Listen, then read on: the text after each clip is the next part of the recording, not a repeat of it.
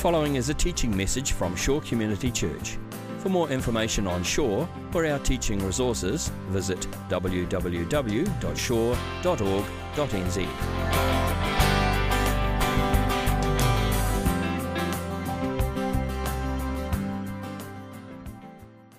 After Murray passed away on Wednesday, to be honest, it just didn't quite feel right to plough ahead with our series in Judges.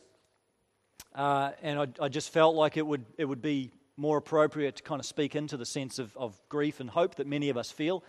I know some of you knew Murray, some of you didn't, and some of you just saw him up the front, and some of you first time here today, you may have no idea who he is. But I think this is an important moment in our church life, and I just sense that it's a good time to reflect on the hope that we have as Christians, not only in where Murray is, but the hope that we have in the resurrection of Jesus, and that future hope that one day we're going to share in that resurrection if we love the Lord. So we'll take a break from our series. We have been working through this series in Judges, and that's going to be picked up again next week. But for today, I'd like to share from a passage in 1 Corinthians 15, which talks about this stunning vision that we have of life with Christ now and life with Christ beyond the grave. 1 Corinthians chapter 15,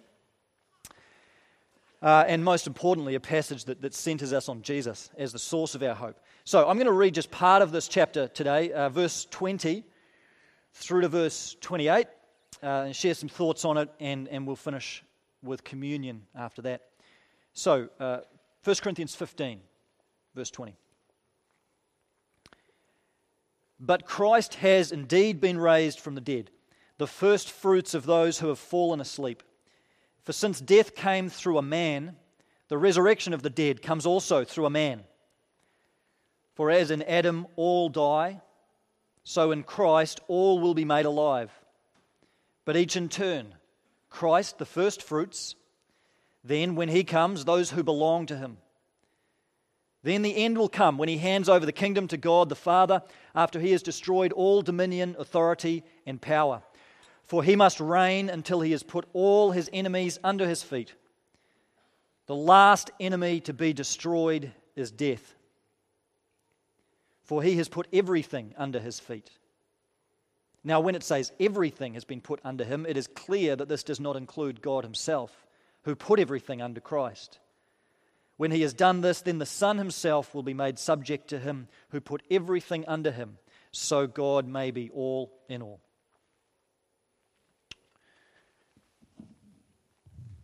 It's a bit hard sometimes, isn't it, to know what to do with death. I don't think Kiwis are particularly good at talking about it.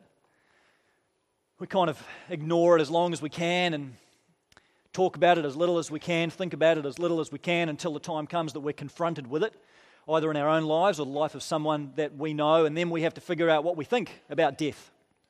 And a lot of people leave it until that point, until it's a real reality for them or they experience it up close through a friend or family member. They leave it until then to figure out what they think about death and what it means to them.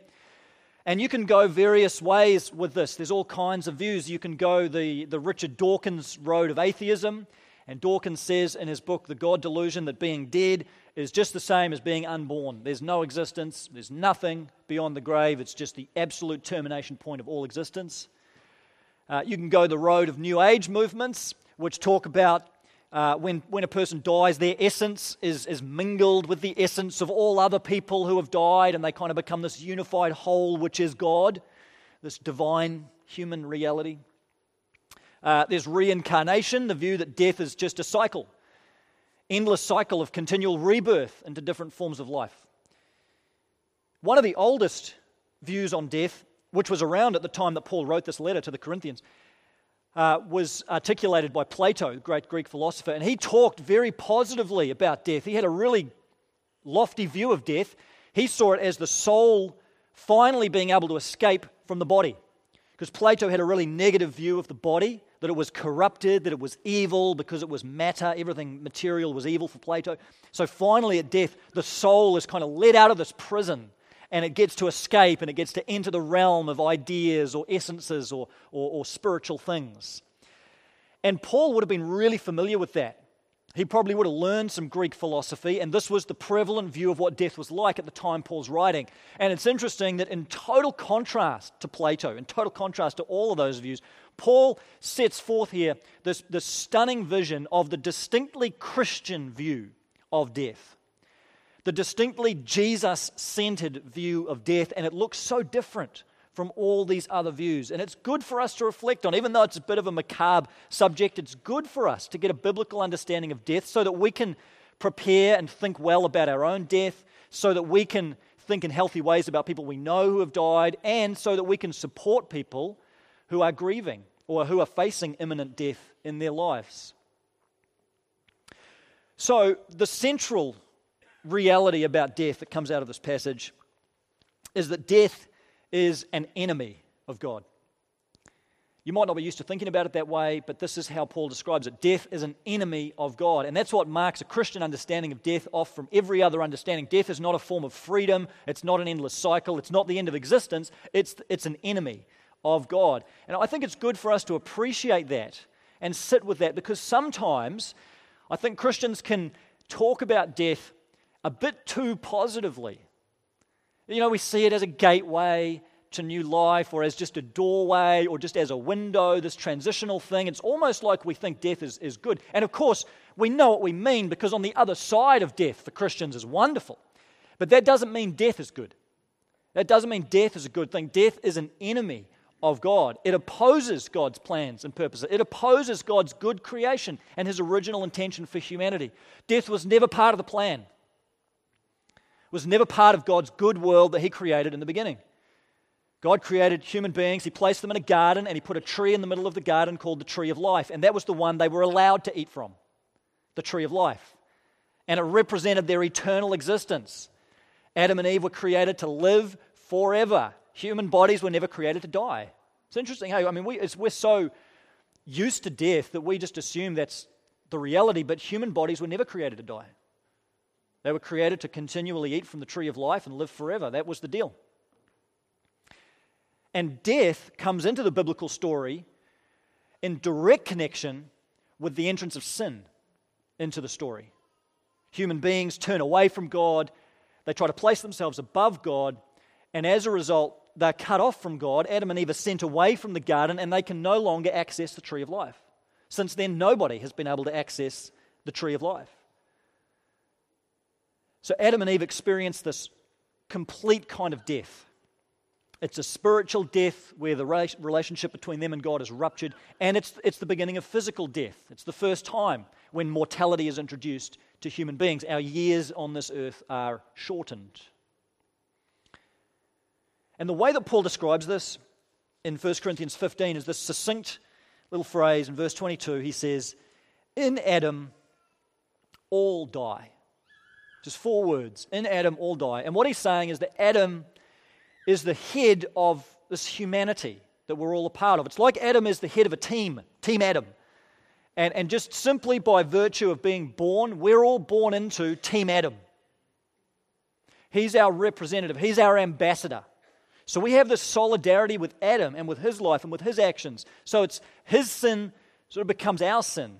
And his death is handed on to us. Passed down and down and down to everybody who is in Adam's team. Every single human being who has ever lived is marked and defined by death because they are on Adam's team. We are all in Adam. We're all identified with him, and he's the father of us all. We didn't choose that. We're just born into it. Might not seem fair. That's just the team we're on because of our humanness. We're in Team Adam. But this was never the way that God intended it to be, that death would be part of that experience. Death's an enemy of God. And that's why when we experience death in our family, when we experience death in our church family or of one of our friends, it feels like the blow of an enemy, doesn't it? Feels like a strike from an enemy. And it is. That's what it is. We don't have to pretend that death's a friend, because it's not. It's a thief. Death is a thief. It steals away people we love. It robs us of people who are close to us, and it leaves us with a really deep emptiness and a deep sense of loss, because death is an enemy. That's why it's okay for us to grieve. We don't just need to put on happy faces. We don't just need to pretend like everything's okay. We don't purely need to focus on the other side of death. We can also feel the full weight of death and be really sad. because death is an enemy. And we feel that pain. And to me, when I think about all the effects of sin in the world, cancer stands out as maybe the ultimate symbol of the brokenness in the world, where a person's own body turns against them and starts to attack them. Our bodies were never created for that. God created our bodies to run and not grow weary, to walk and not become tired. And cancer takes God's most precious possession, the human body, and turns it on itself. And to me, it's a sign of just how broken this world is, and just what an enemy death is, and just what heavy casualties that enemy's inflicted on us all. So it's okay to grieve. It's okay to feel that. Jesus grieved, didn't he? He wept, came to the tomb of his cousin Lazarus. It says Jesus wept. The literal word there is that he groaned, just felt this groaning. It's like he felt the full weight of the whole brokenness of the world at that point, and he just groaned under the weight of it. And that's okay. Even though Jesus knew he was about to raise Lazarus from the dead, he still wept. He still grieved. Grieving is okay. It's good.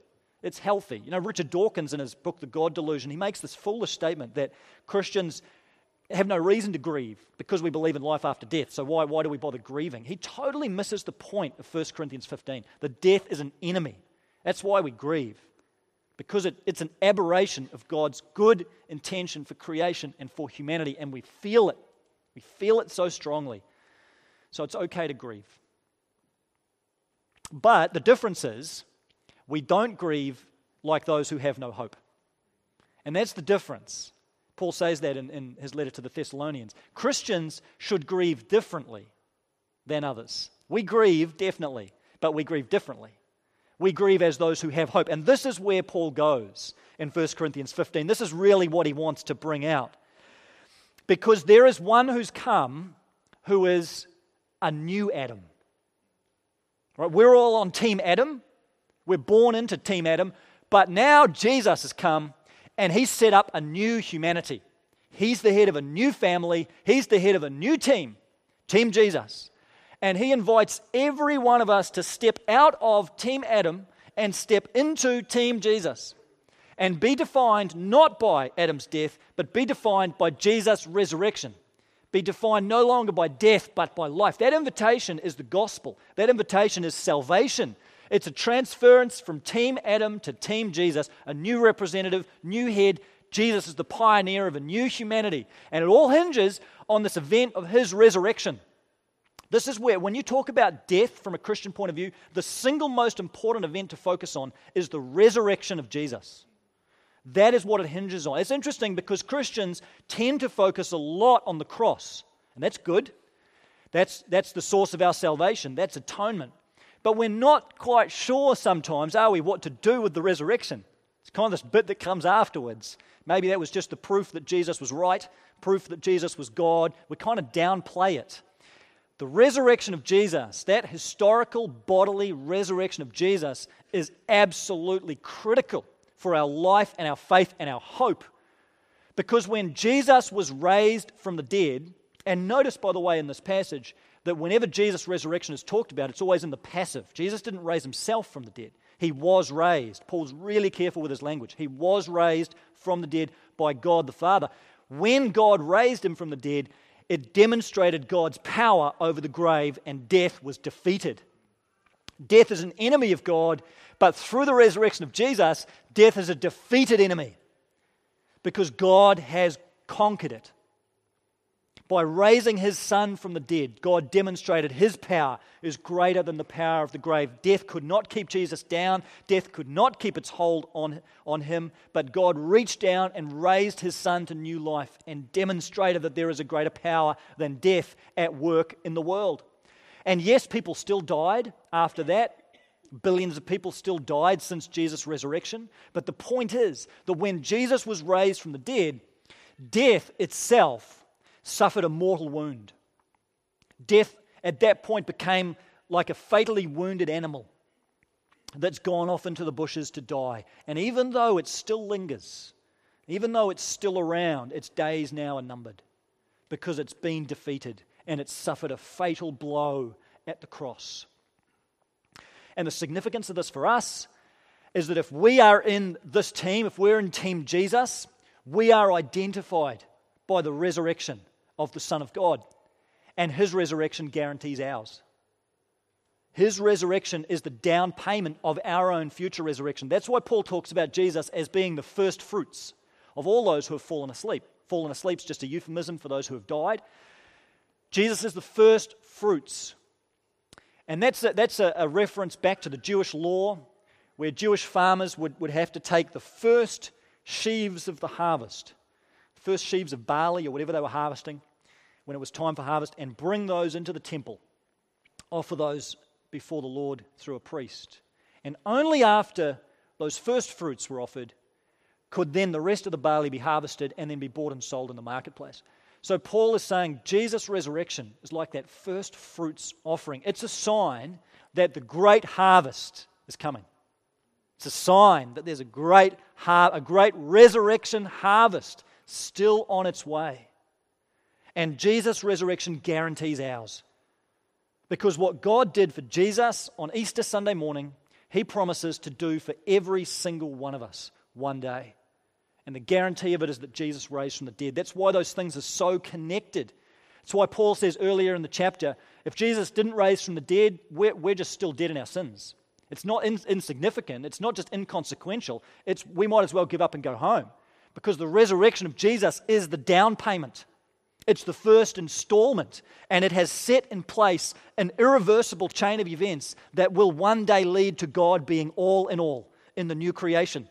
And this is the final movement of the story. When Jesus returns, then God's enemies are going to be systematically destroyed.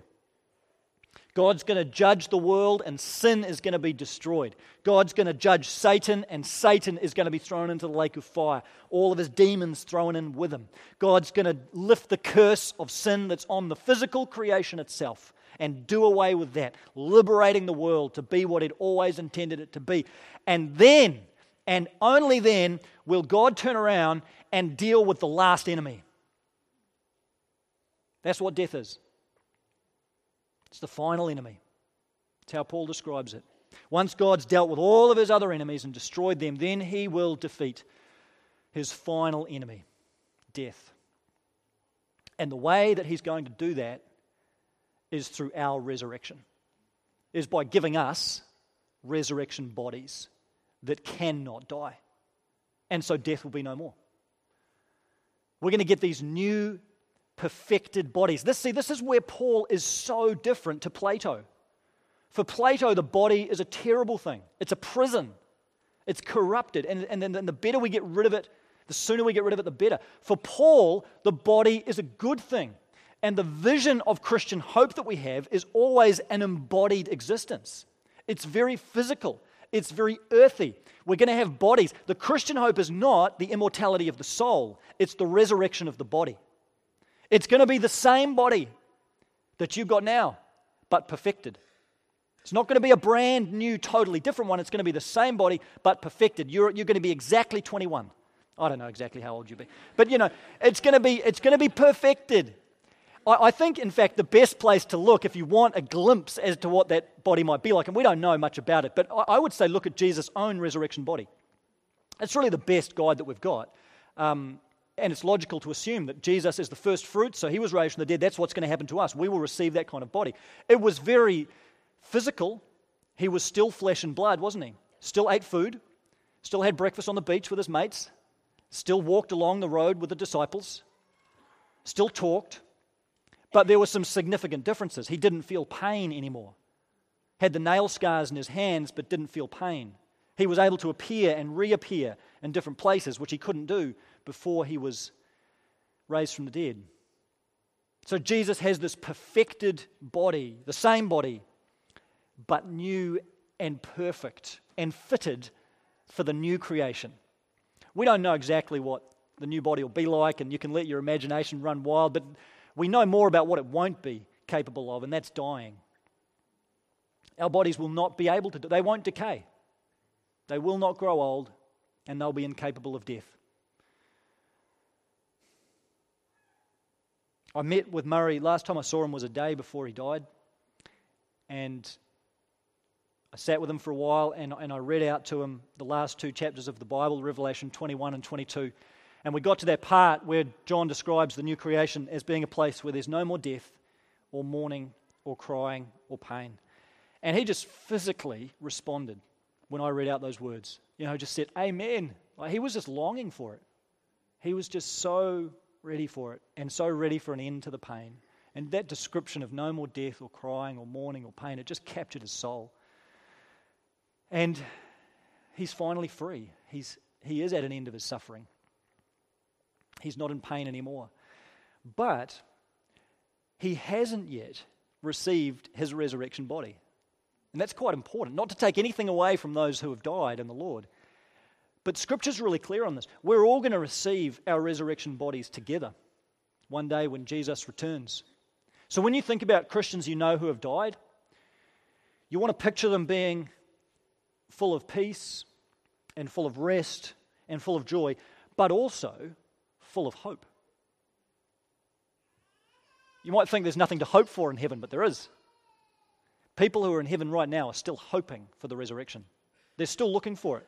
Murray's on the edge of his seat asking Jesus every 5 minutes, when are you going to return? When are you going to return? I'm ready for the resurrection body. There's an anticipation even in heaven because they will be resurrected along with all those who are still living when Christ returns, and all at once we're going to receive that incredible resurrected body. So now the spirits of those who love the Lord go to be with him in heaven, and one day, all at once, body and spirit reunited in this glorious resurrection of all those who love Jesus and have looked forward to his coming. We're all going to be resurrected together when Christ returns. And that's the great hope that we have as Christians. The ultimate hope for Christians is not life after death. Because if all we've got is life after death, that assumes that death's still a reality, that we just have something after it. But the greatest hope we have as Christians is that death's going to die, is that death itself will be destroyed. It's not that we're going to experience life after death. We're going to experience life without death, without any kind of death at all. Resurrected bodies in the new creation, eating freely again from the tree of life, which shows up right there in that picture in Revelation 21 and 22. The tree of life is back, and we get to share in it again. We'll be eternal. God will dwell with us in the new creation. So death is an enemy of God. But because of the resurrection of Jesus, it's a defeated enemy. And because Jesus is coming again, one day it's going to be a destroyed enemy. And death will be no more. I don't know where you're at this morning with all this. Death may be not on your radar at all, and that's okay. These words can still be a real encouragement to you, can't they? Because they spur us on to centering our life around Jesus in the present in view of where we're going. Let that hope stir your heart and align your life again with Jesus in view of that new creation, that new resurrected body that he's going to give you one day. Maybe this morning you need to grieve, and that's okay. You need to be free to do that. This is a safe place to do that and to be real with the pain and the loss that you feel. But maybe today you realize that you're still on Adam's team.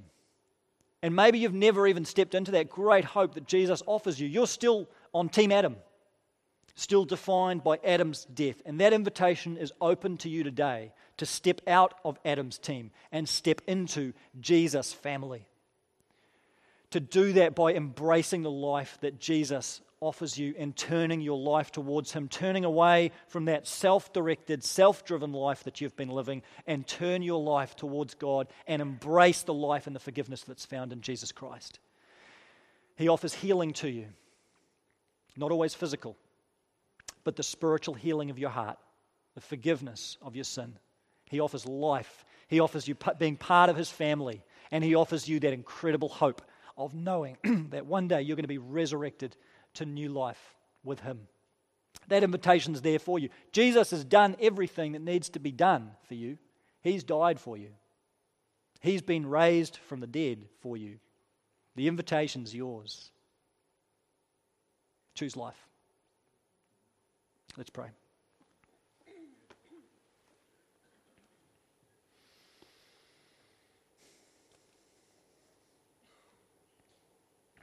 Father, we just feel like we live in this tension. We live between your resurrection and your future coming. We live with grief and we live with hope. Jesus, we thank you that you have been raised from the dead, that you've become the first fruits of all those who are going to be raised again with you in glory. And I pray that hope would be a great anchor for our souls, that it would pull us forward towards renewed commitment to you in the present. God, times like these just bring our lives into perspective and focus. We see things more clearly. We see what we're giving our lives to more clearly and what our lives are really built upon.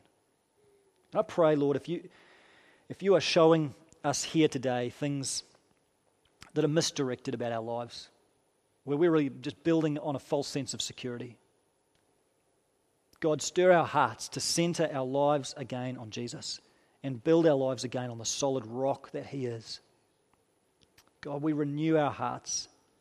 We just align our lives again with you, Jesus. We want to know you, the power of your resurrection in our lives. And we thank you for the certainty of that resurrection hope that we have when you come again. Lord, for all those who are grieving today, for those who face death perhaps imminently in their lives or who have experienced death within their family,